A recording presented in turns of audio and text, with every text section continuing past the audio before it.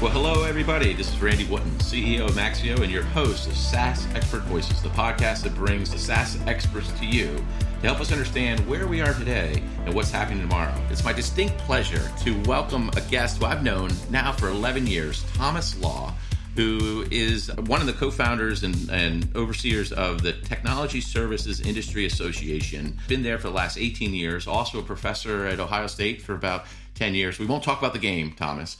I appreciate that.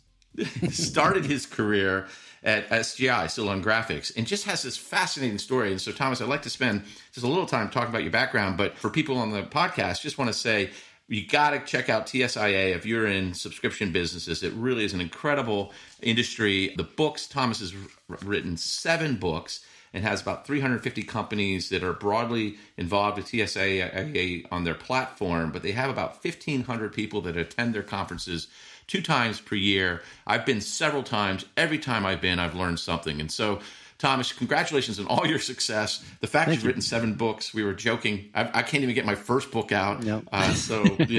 Well done on that. Can you give a little bit of background in terms of how your journey from SGI into TSIA? And then we'll talk a little bit about the state of the SaaS business models, what the impact is for specific B2B companies, and then a special metric you guys have developed, the rule of 35, not to be confused with the rule of 40. Yeah, so my background, how I ended up the chair I'm sitting in now, I actually started back in the 90s at Silicon Graphics, right before the big .com boom there.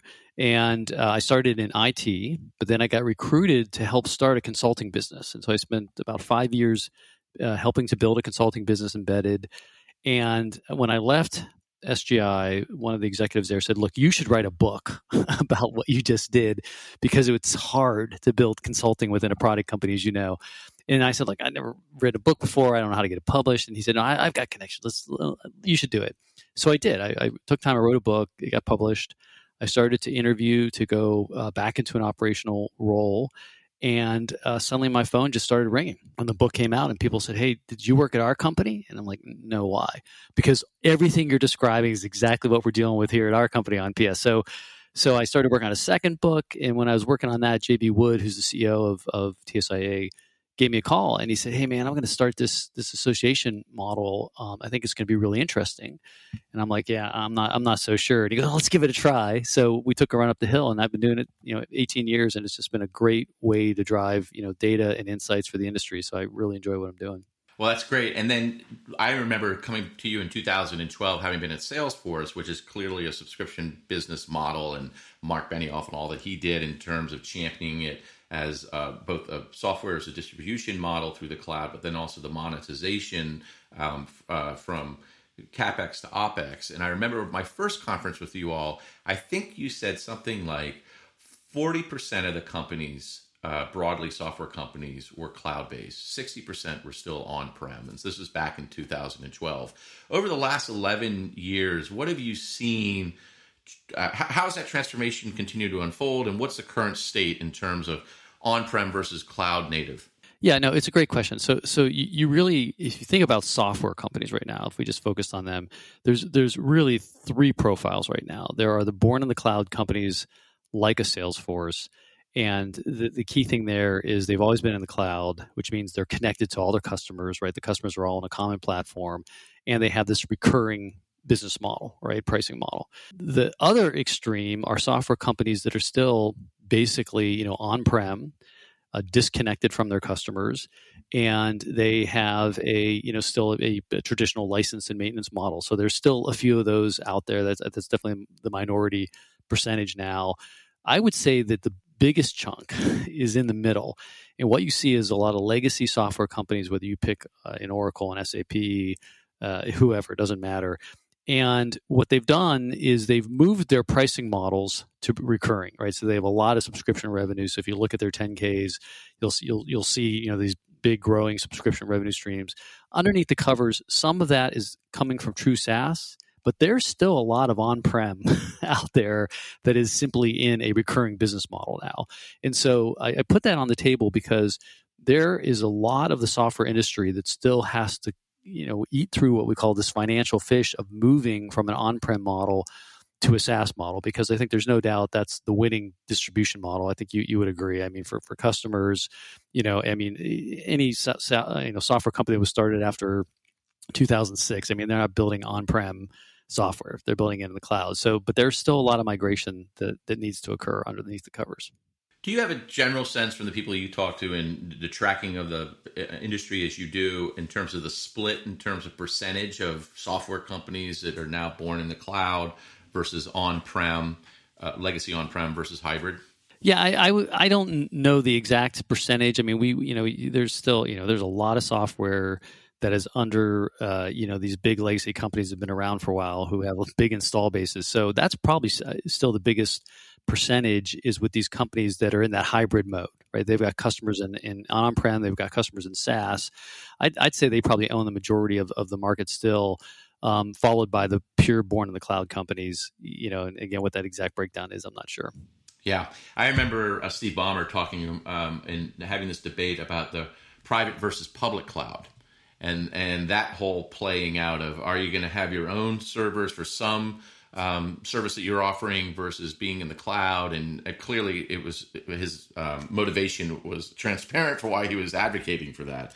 But then you have Satya come in, who then goes all in on Azure. Such a transformation of the public cloud, right? Public cloud thinking, and he came out of the developer database division, and I left before he joined. Radical transformation, even in the short time he's been there, around the entire business model of Microsoft. Yeah, no, it is interesting in that debate in some ways still continues in terms of public versus private, whether you're worried about security, whether you're worried about, intellectual property, whatever. And so that still goes on. What's interesting is, again, you think about this migration, you see a lot of traditional software companies, when they start to first move customers to more of a cloud posture, it's often in a managed service type of offer where they say, look, we'll build a cloud just for you, an instance just for you, and we'll manage it just that way. And they'll do that, right? So the customer's getting out of the business of owning infrastructure. They're getting the advantages of the cloud, but it's just for them. The only downside with that model is the economies aren't there the way they are. I mean, the reason that the public cloud is so attractive is because of the economies. I mean, that's why it becomes such a dominant model. Yeah. So speaking of kind of public companies, one of the things you guys do is you have your TSIA Cloud 40, which tracks the state of the software companies that are the cloud, the top 40 public markets. And you have a lot of different insights. We focus primarily on private companies, and our Maxio Institute Growth Report looks at 2,000 companies and talks about what's happening, and because we have the billing and invoicing data. And we were chatting in our pre-brief a little bit about what you saw happening in the broader Cloud 40, and wanted to give you a chance to talk about, well, what are you seeing? What's going on with growth and what's happening under the business model? Yeah, and I'm sure there's things we're seeing in the public data, and we benchmark a lot of privately held smaller SaaS companies as well, their operating models.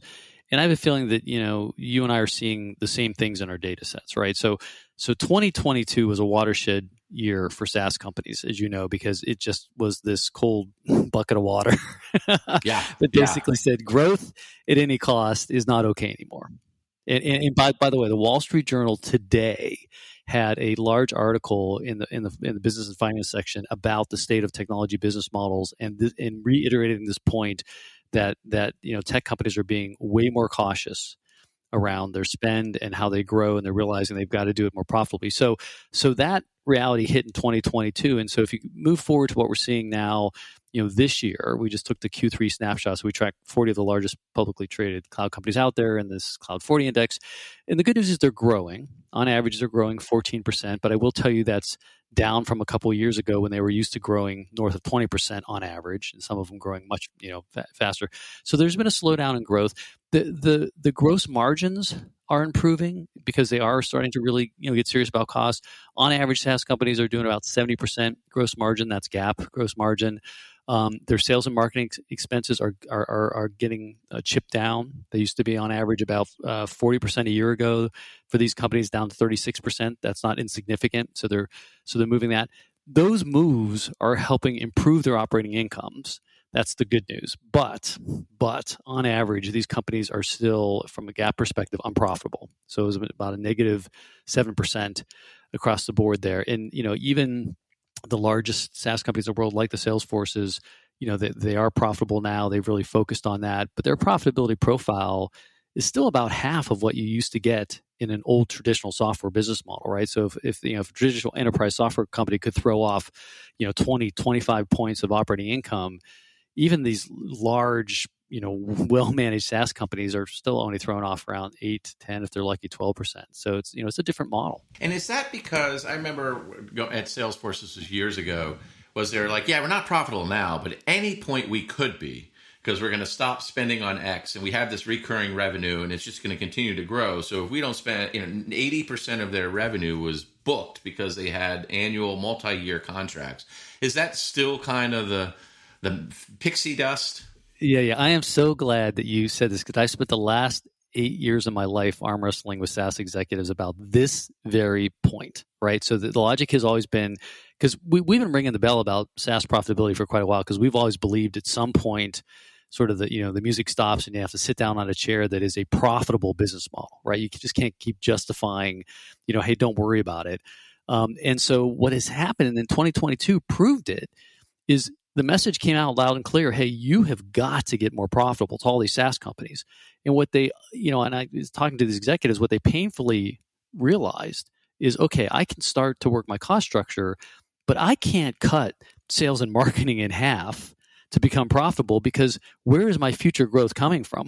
Right. And so it was a bit of a red herring, right? That this argument. And so what you're seeing is they're chipping on it.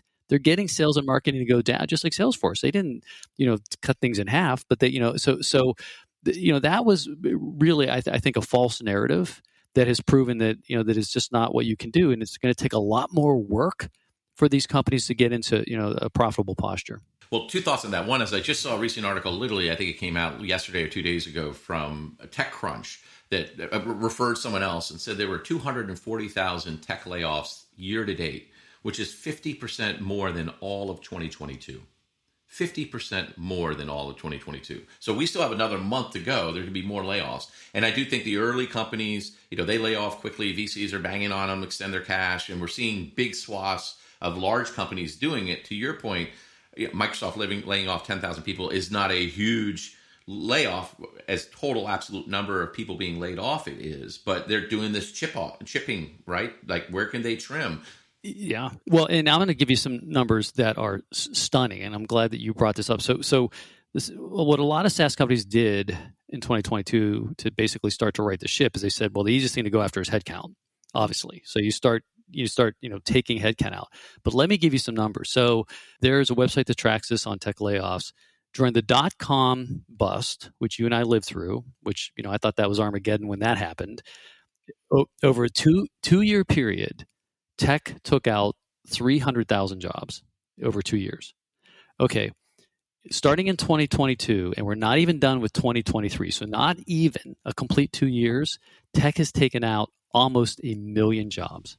Holy smokes. Yeah, it started in 2022, because the numbers you're talking about are just this year to date. You got to go back to 2022. So you put those two things next to each other, the .com bust and this. Now, the talk track is, well, tech was bigger and we did a lot of overhiring. Yeah, but, 1 million jobs is 1 million jobs. Right. Yeah. It's a lot of headcount that came out.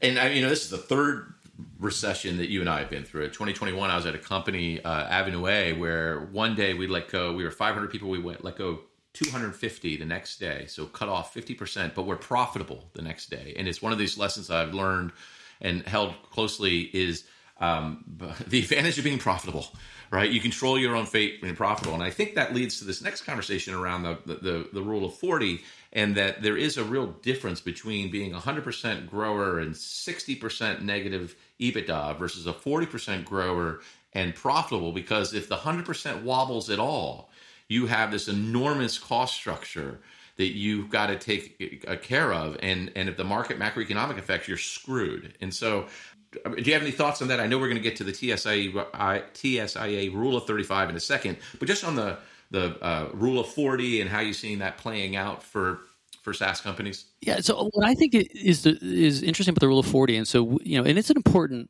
rule, right? It basically, investors have used it as a way to hold it up to a company and say, look, are you, if you're growing 40% and you're break even, that's okay, right? Like you said, if you're growing 60% and you're losing 20 points, on operating income, that's okay, right? Because that was sort of a bumper that was used. But the crazy thing about it, and when you look at these companies in the TSI Cloud 40, again, some of the largest cloud-based companies on the planet, there's very few of them that are Rule of 40 companies, and that has been true for several years. So it's almost become a myth.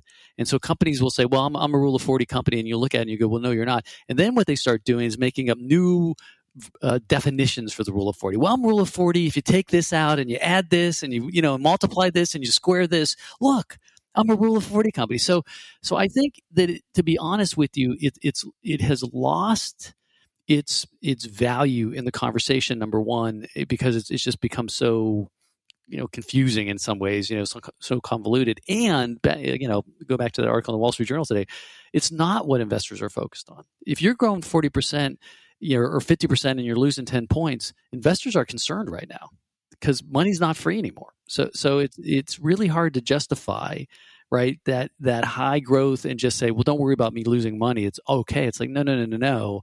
It's not okay because that is expensive to fund that growth. Yeah, to that point, as a private company guy, I was public company for a little bit, but private company CEO, like my whole orientation in the age of free money was just about EBITDA. Yeah, but absolutely. then all of a sudden you got to say, with high interest rates, you got to cover your interest nut. That's right. And all of a sudden you're thinking, oh my gosh, I have to generate EBITDA to cover debt. That's a really different way. Even before you're investing in the business, you got to cover your debt. And I think a lot of companies are taking debt. Equity is expensive. They took free debt, and now they're paying the piper. They are, and as I'm sure you're aware, maybe most of your listeners are, your particular audience, but the tax rules changed as well in terms of how much of that interest rate you can write off. So it got even more expensive. You had to pay this, and then there wasn't this huge tax write-off that you had, historically. Yeah, no, great. So as we shift, there's the Rule of 40, and then you guys, just to make things complicated, introduce this TSIA Rule of 35, and it's going to take a minute for you to explain it. And as we talked about it, I was like, gosh, that is a really compelling way of looking at the business. So could you talk through, Rule of 40, why you thought you needed to introduce a new Rule of 35, and what are some of the insights you're seeing from that? Yeah, absolutely. So the reason we put this Rule of 35 on the table a couple of years ago is to start to get the lens around the operational efficiency side, right? Because again, the Rule of 40 is rewarding growth, but the question is, okay, but are you growing cost effectively? So the Rule of 35 is actually very, very simple. You just take your revenue, 100%. Here's my revenue. Subtract the percentage of your revenue you're spending on the COGS, right? So to get that gross margin, if my gross margin's 70, that means I'm spending 30% on COGS. And subtract how much you're spending on sales and marketing, because those are the two big cost buckets, right, that are driving, your efficiency, your infrastructure cost and then your sales and marketing. And you take those two out, you should have at least 35% of your revenue left, and you're covering G&A, R&D, and profitability, okay? It is just sort of a floor, right? Just a base to say, look, that's where you should get to start to feel that you have an operationally effective SaaS business. And the reason that rule is so powerful is every quarter, and I do this in my public webinars on the these indexes that we do that anybody can attend, is we put the Rule of 40 and the Rule of 35 together, and we create this nice little 2x2. And in the upper right-hand corner are technology companies that are both Rule of 35 and Rule of 40. And on the bottom left-hand corner are companies that are neither. And what I can tell you over the last 2 years is the companies that are Rule of 35 companies, their valuations are holding up much better than the companies that are in the bottom left. And the bottom left are all these SaaS companies that are no longer Rule of 40 companies, and they're operationally inefficient, right? They're not Rule of 35 companies. And that's the one that investors, they're just pummeling them. We were chatting a little bit. It was interesting. I've written an article on the two metrics that investors and operators can agree on, and it's one of them is very similar to what you described. I got it from Battery, and my general partner Chelsea Stoner beat this into me. It was that you have two engines. You have a cash engine and you have a growth engine. And the cash engine, the way they calculate it, slightly different, but same idea, is you take your gross margin, you actually subtract out G&A, R&D, and then you want to have what's left over is what you're willing to invest in growth. And that growth could either go to sales and marketing, or it could go to a rainy day, or it could be your fund to start building cash for M&A. So you have this cash engine, and their targets were 30% minimum, 50% best in class. So 50 cents of every dollar after you covered COGS, G&A, and R&D, you could put into growth. And then the growth engine is another thing you got to get super clear about in terms of payoff and return. And so two different ways to look at it. I love your rule of 35 and the plotting that you're done. And at the end of our podcast, we'll make sure people know how to get in touch with you and where to hear you talk about it, because it's super interesting to see that play out on the as you represent that and see it play out in the public markets. And I do think it provides this great seesaw between the EBITDA growth and operating leverage. Talking about the growth engine, though, you have this really interesting metric that you guys use called RAC versus CAC. So can you introduce that metric and what you've seen, why that's helpful, and why should people think about it?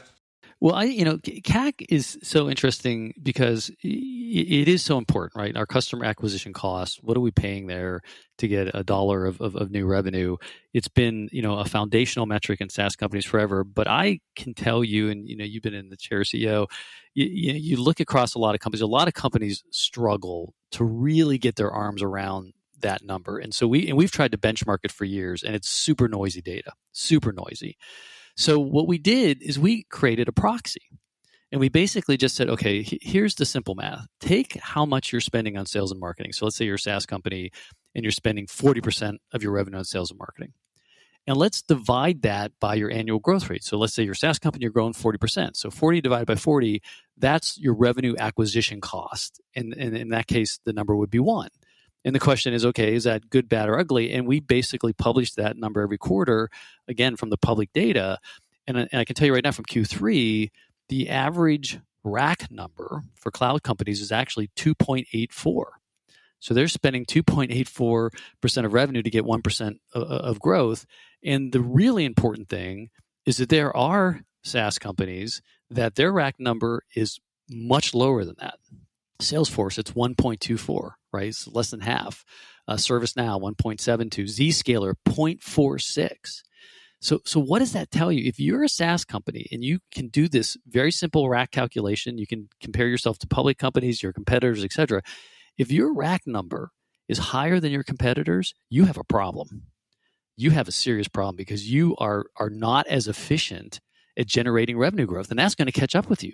Right? I mean, your ability to how much time and treasure you're going to have to spend to get market share, you are handicapped. And so it's, again, I like it because you can use public data to look at it. And the other thing I'll also mention here is the RAC numbers went down last year when people started whacking all their headcount and getting their costs, but they've been creeping back up. So SaaS companies are spending more and more, if you will, to get that next dollar. And I think, you probably talk to a lot of your customers. I know our members, they're feeling that sort of that headwinds of getting revenue. It's harder.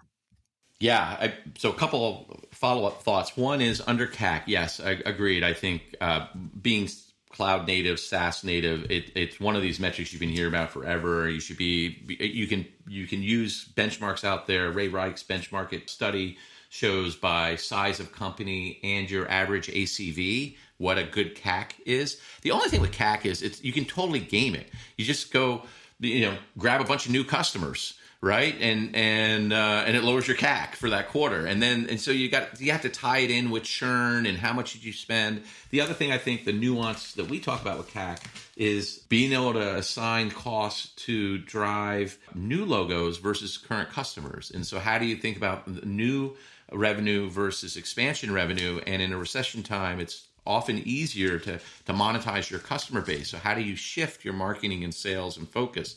Well, and just to pause on that one, so we actually took a run up the hill several years ago. We published a paper around what we called CAC, KEC, and KERC. So what is that? CAC is your acquisition of your new customers. KEC, customer expansion costs. How much are you spending to expand existing customers?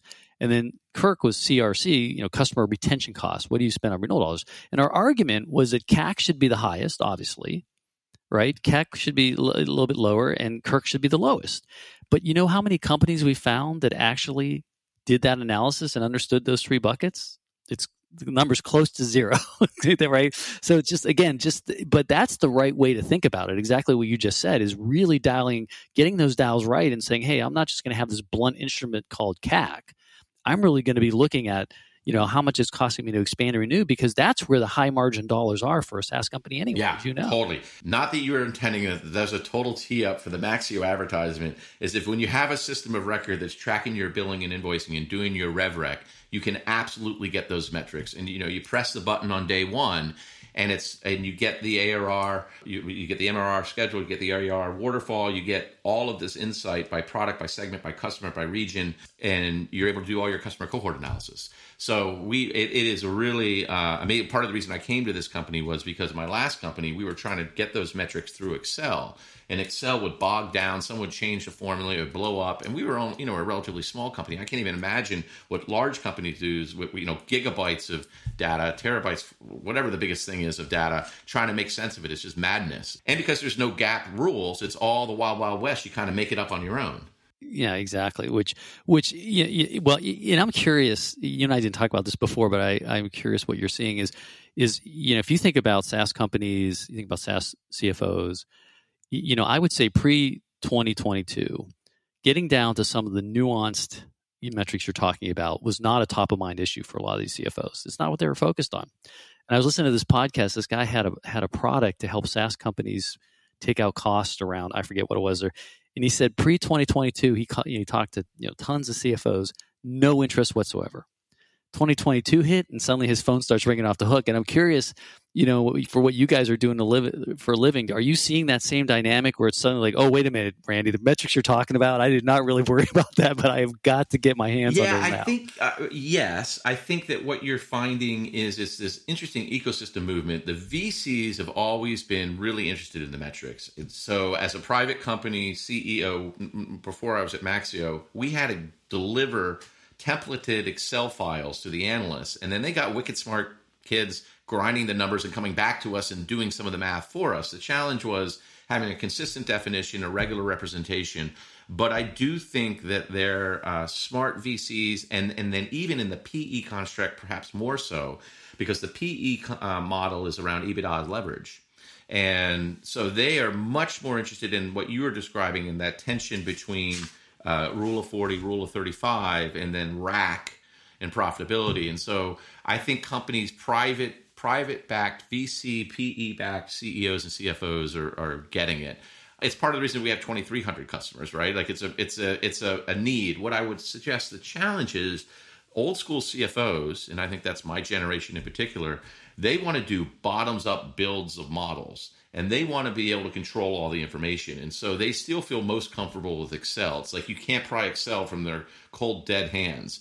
And I was talking to someone yesterday about this idea of the CFOs of the future need to shift from a spreadsheet model of data entry at the sale level to a database model where they need to think about data in terms of tables. And they have to be able to let go of data in the way that they thought about QAing it within a spreadsheet. And it's those CEOs that are now moving from compliance and governance and financial reporting to being strategic partners to CEOs, CROs in terms of monetization strategy.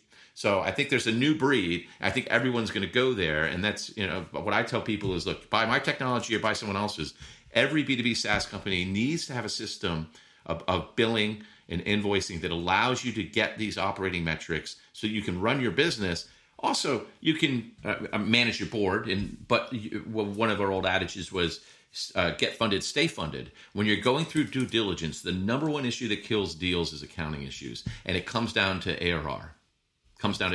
And so that then, your ARR, you're able to drive all of these insights. And so I think it starts with a common understanding of data, a system that allows you to make sense of it, and then a CFO is curious about that and wants to drive from the back office to the front office.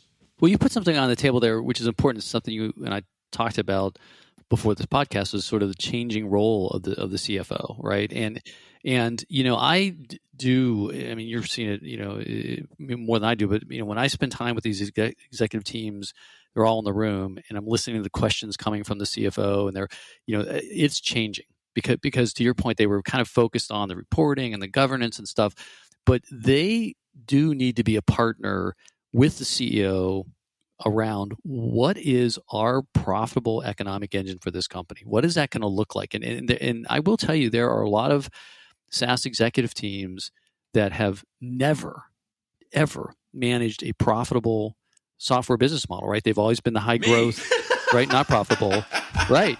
And so now, right? So think about that. You're a CFO, and suddenly people are, asking these questions about, well, tell me, like, how high is high for your operating income? What do you think that's going to look like 2 years from now, 3 years from now? And they're going, gosh, I've never really had to think through that, right? And how I'm going to get there. And so I think that is really that there's a new muscle that's getting built there, and they really do need to be a strategic partner with the rest of the executive team to help get a vision around what the profitable business model is going to look like. Yeah, and I do think, again, as kind of a private, fast-growing, high-growth company, you can. Todd Gardner, another industry luminary, wrote this article. He calls it the porpoise principle, where you get profitable and then you can go unprofitable again, but you have demonstrated the ability to control it, and it just forces you to make a bunch of, tighten up some controls here, do this, do that. And then it's almost like you come out and you look around and say, okay, now I'm going to invest here, but you're explicit about it. So you still could go unprofitable and you're taking down your cash, your debt. But well, that's a great concept. I love that concept. And again, it's proving that you can have the discipline, and it's proving that that you're saying, look, I have a viable business model here. Here's what it is. And I can see it there, it's real. And you say, but hey, by the way, next year, whatever, we're going to make these investments. We're going after this new market. We're going after whatever. And you have a great story there, but you have street cred, where so many of these SaaS companies, they've never breached the water in your model. Yeah. They've never had the air. Just, right? Just on that point. So I've been at Maxio for about a year and a half, and conversation with my board's great. But I come in with this VC mindset. I'm like, I want to do all these bets, and this is going to be a growth bet, and this is going to be a growth bet. And I got a little bit of an NPV analysis around it. And I'm like, yeah, this is the return we're going to see on it. And they're like, Randy, you're just like every other venture-backed CEO. It's all about growth. And you at least have done an NPV, but we don't believe you. What you need to do is get the core business, like make sure you've got that locked down and you can show it's a profitable business. And that's where I changed to embracing the old McKinsey model about Horizon 1, Horizon 2, Horizon 3, and just isolating the core business and saying, for this core business, this is the profile it needs to have. If we're going to go out and do M&A, or we're going to build in another capability, this is the profile it's going to look like for year 1, year 2, year 3. But we're going to be deliberate in terms of the gates we have. Is it working? Is it not? Will we fund more? Do we pull back? And what do we cut? And I do think that there's a portfolio approach that large companies do with that when they do acquisitions. They probably get a little lazy if they got a lot of cash, and they can say, oh, well, we'll give an extra year or so. But I think in this new market reality, you got to get growth. You got to be deliberate about it. Is it going to be through organic growth, inorganic growth, segment expansion, regional expansion, capability expansion? Like as the CEO and the executive team, you got to be focused there. But to your point, the core has to be working to enable you to have growth conversations. If the core is not working, you can't talk about the other things you want to go do. That's absolutely right. That's absolutely right, and I think that's a new reality for a lot of SaaS companies. To be honest with you, that they're now grappling with. I made a note on this. We were talking about this in our pre-call about if SaaS companies, how to make them more profitable. What are the levers they can pull? You had a paper on it, and then I think you had a book, Digital Hesitation, which is around the new data-driven growth levers. Can you talk a little bit about those resources that people might be interested in pursuing? Yeah, in the papers out there, it's in the public domain. It's called the C-Suite Playbook for Profitable SaaS.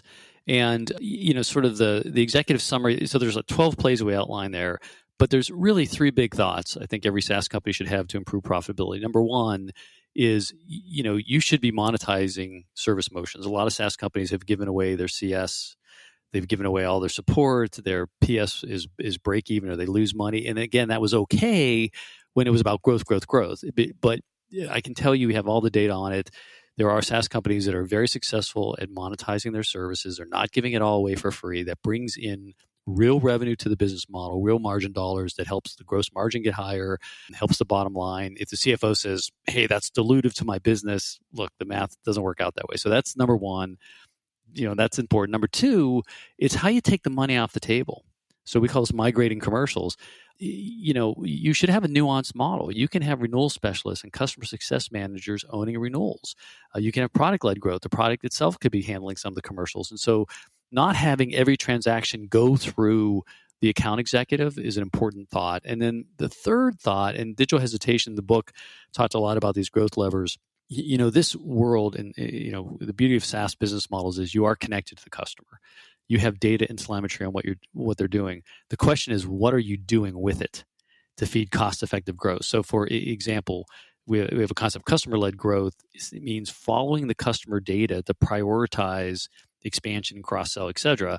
And so salespeople every day they wake up, it's not like, well, who am I going to talk to? They should be following the data to find out who to prioritize. So that's just one example, and AI is just accelerating those new growth levers, for sure. But anyway, I recommend the paper. Again, this topic of how we get profitable. The good news is there are proven practices to get SaaS businesses profitable. I mean, I'm bullish. These businesses are not all going to be unprofitable in the long term.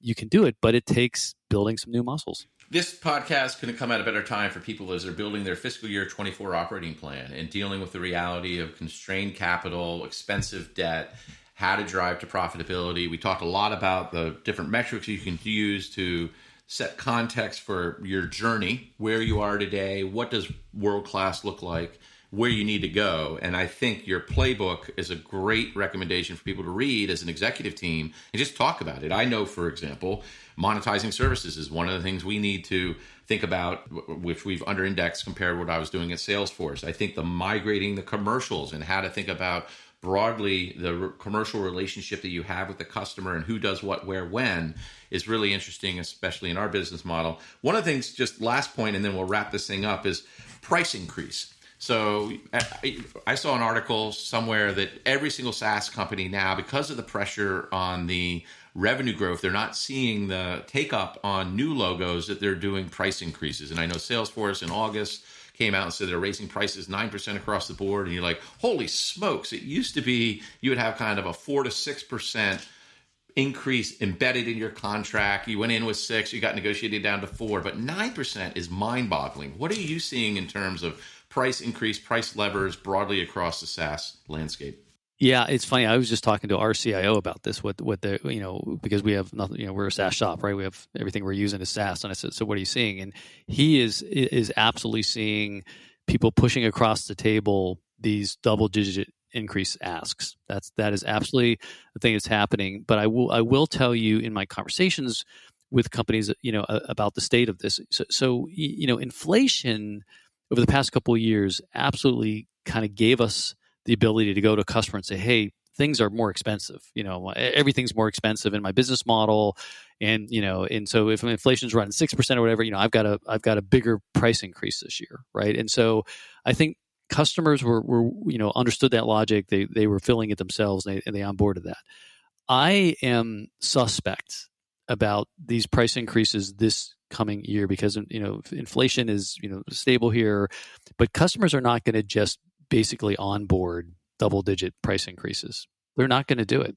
So I think what we're going to see is that contracts are going to come across the table to the customer, and they're going to push it back, and there is going to be some intense. I mean, that's what we're going to do, right? We're going to be like, hey, that is just too big of an increase.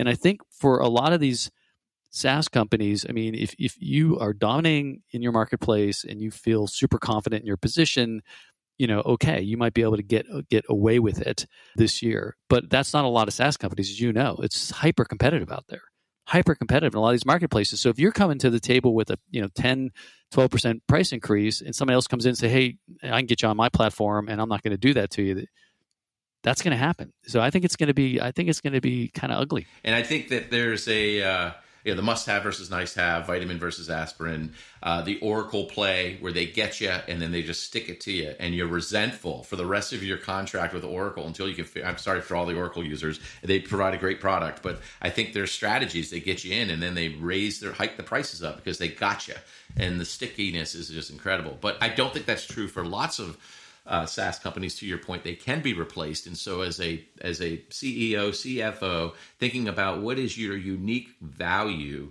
that it doesn't lock the customer in, but you continue to give value, so it's a value conversation versus a price increase conversation. Yeah, absolutely. You're spot on. I mean, and just to kind of put a wrapper around this, I mean, if you think about making SaaS more profitable, the first lever is I take headcount out. Now, the second easiest lever is I do a price increase. And what I'm advocating for is there's this middle ground of your overall operating model that you've got to be changing, to your point, to deliver different value proposition more cost effectively. That's the hard work. And I think that there's a lot of companies that have to lean into that. Awesome. Well, that's a great way to end our conversation, Thomas. Every time I talk to you, I learn something. I really appreciate you making time for us. For other people that want to get the Thomas Law, free base, what is your best ways to track you down and to stay in contact? Yeah, I would say just go to the TSI website, www.tsia.com, and you can click into all the stuff we have and our webinars and our free content and learn about what we do for a living. Yeah, and most of it's ungated, right? You have most of your content is available for people to read. We have a lot gated for members in the different areas, but we do have a good chunk out there in a freemium type model that people can take advantage of and learn a lot. And then the most recent book that you published, I haven't read it. I'm still a big fan of B4B. I push it to everybody. But what's your most recent book and the challenges you were taking on in that book? Digital Hesitation, and that really is about having a more digital business model, which again has just become even more critical with the AI advancements that are occurring. So I think that's a good one. And the one before that, I think for your audience would be really good, is the As a Service Playbook, which is really about the plays you run to have a more profitable model. Awesome, Thomas. I really appreciate it. Thank you very much. Have a great day. Yeah, my pleasure.